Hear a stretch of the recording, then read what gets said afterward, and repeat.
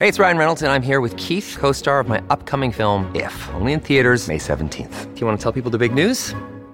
All right, I'll do it. Sign up now and you'll get unlimited for $15 a month and 6 months of Paramount Plus Essential Plan on us. MintMobile.com/switch. Upfront payment of $45 equivalent to $15 per month. Unlimited over 40 gigabytes per month. Face lower speeds. Videos at 480p. Active Mint customers by 531.24 get 6 months of Paramount Plus Essential Plan. Auto renews after 6 months. Offer ends May 31st, 2024. Separate Paramount Plus registration required. Terms and conditions apply if rated PG.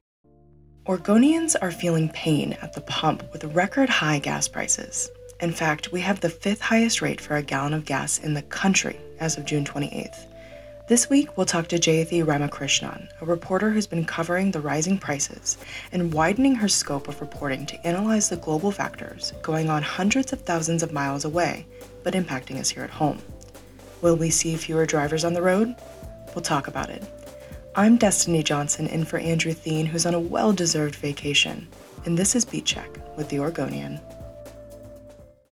Hi, Jayathi. Thanks so much for joining us this week. I really appreciate you being here to talk about your coverage of gas prices. Thank you for having me. Yeah, and we were just talking a little bit before we hit the record button about how gas prices are one of those things that nobody maybe wants to talk about, but everybody is talking about. And so I think it's great. You do data-driven journalism a lot, and this is something you've been working on for a couple weeks, right? Yeah, I think the data side is something that one of our colleagues, Dave Kanzler, handles a little bit more of. And I try to do a little bit more of, just putting it into layman's terms. What does that mean? So Dave handles the graphs, and I tell everybody what it means. Yeah, and that's obviously extremely important, and thank you so much for that. And so, like I said, recently you've been covering gas prices. Is there something that you found in your reporting or sort of the data that you said Dave has been going through that you think that the public, like non-journalists, don't know but might find interesting? So it's, there's a couple of, or there's a few groups or websites that collect data on gas prices. AAA does a weekly report, and they keep daily numbers as well for by county and by state, and then also for like the larger cities in each state. So for Oregon, they do Portland, Salem, Eugene, Medford, maybe Bend, and so that's one. And then there is Gas Buddy, which has a lot of the same data, but also provides some other comparisons and tracks changing prices at a more micro level. So those are a couple of the sources that I usually use. And the thing is, the sites are really quite easy to navigate, and the data is publicly available. And so it's pretty straightforward, I think, but there are some interesting details that I don't think they're like harder for the general public to understand, but just might not be immediately obvious unless you're, looking at it every day or every week. So I think one thing that stuck out to me is that this is the highest that gas prices have ever been, except when you account for inflation.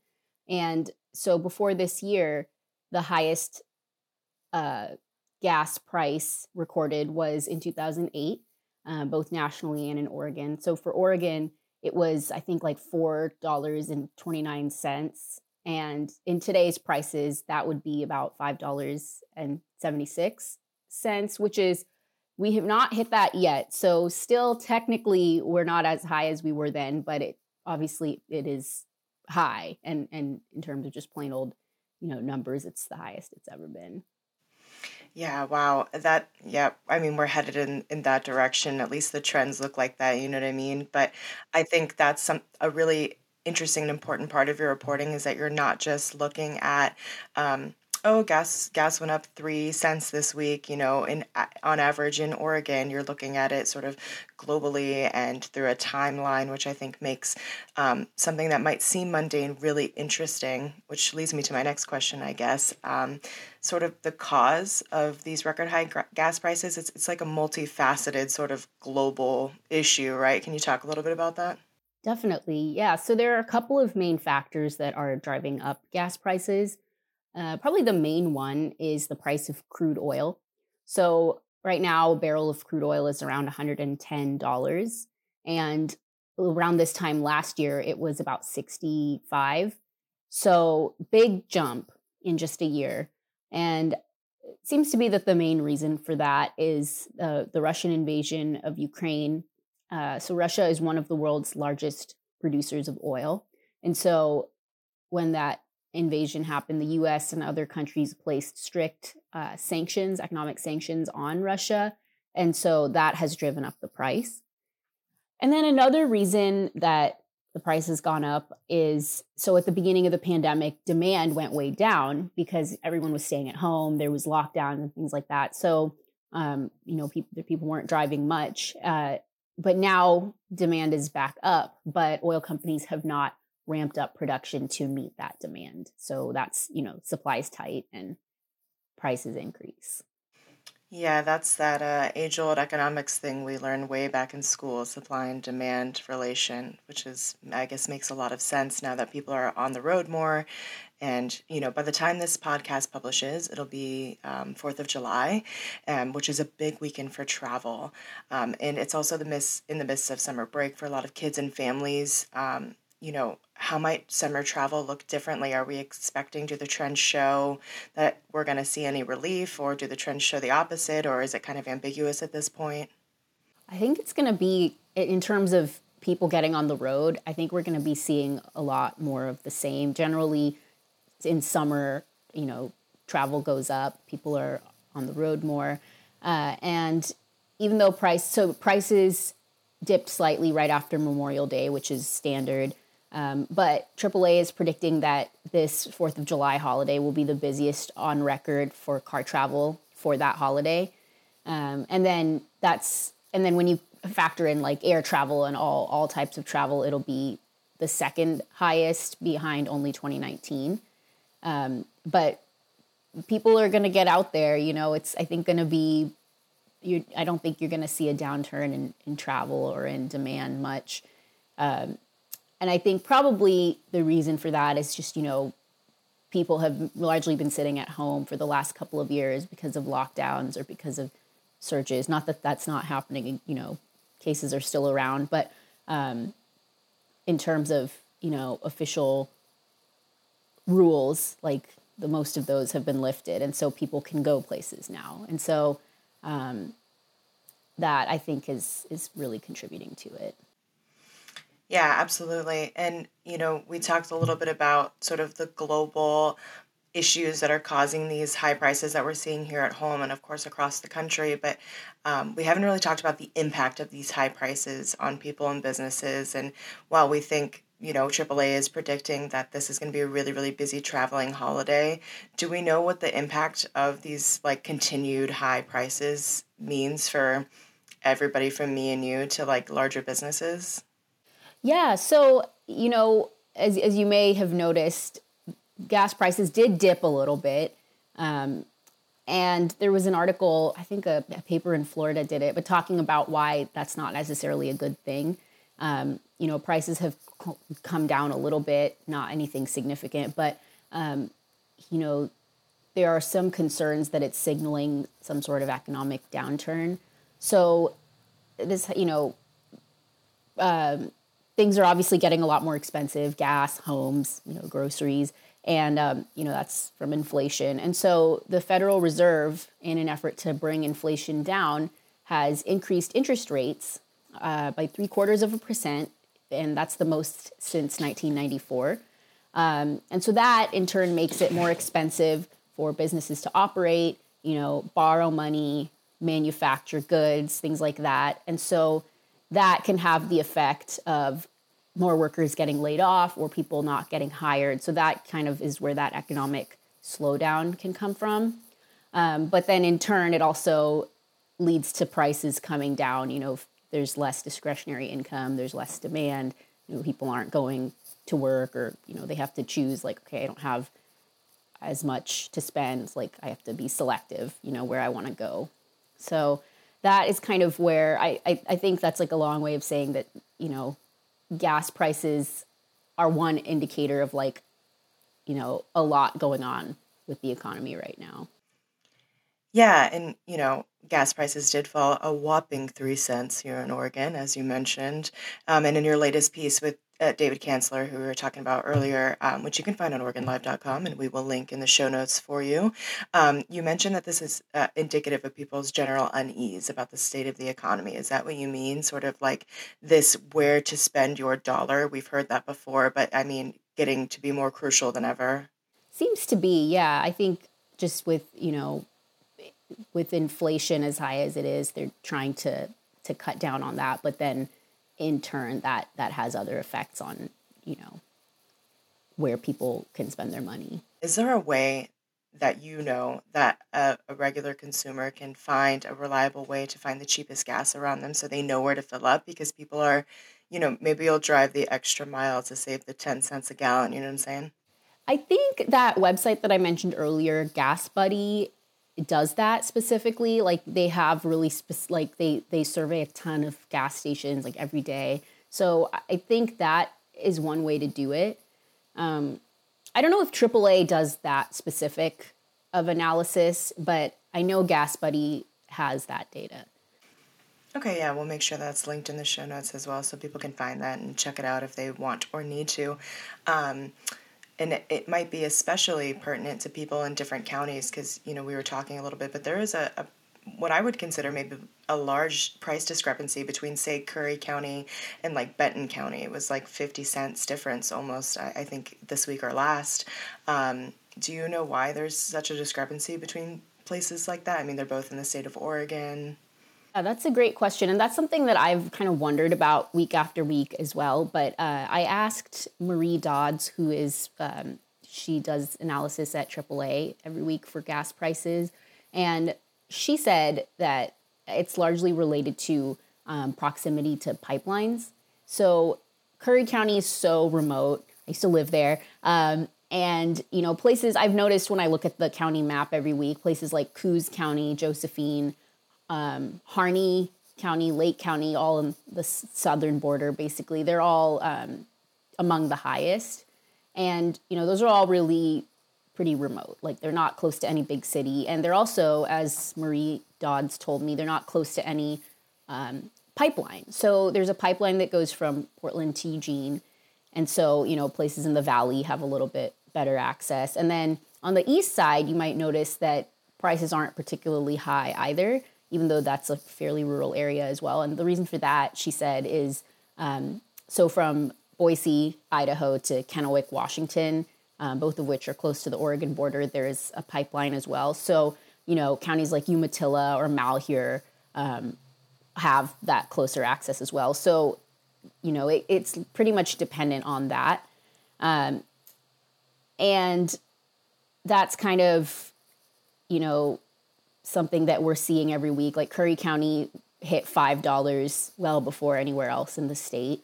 And another thing about that area specifically, like the southwestern corner of the state, is it's likely getting some of its deliveries from California as well. And California gasoline has different, like more stringent specifications, like, environmental standards that it has to meet. So it's more expensive or more difficult to produce. And so if, that area of the state is getting deliveries from California, it's going to be more expensive as well.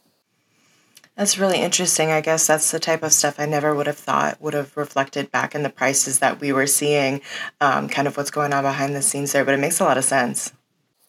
Yeah, it's pretty fascinating. And I've always wondered about it myself. And, that's just something where I kind of was like, maybe it's because of, proximity to the big city, but it's literally because there's no pipeline that far south.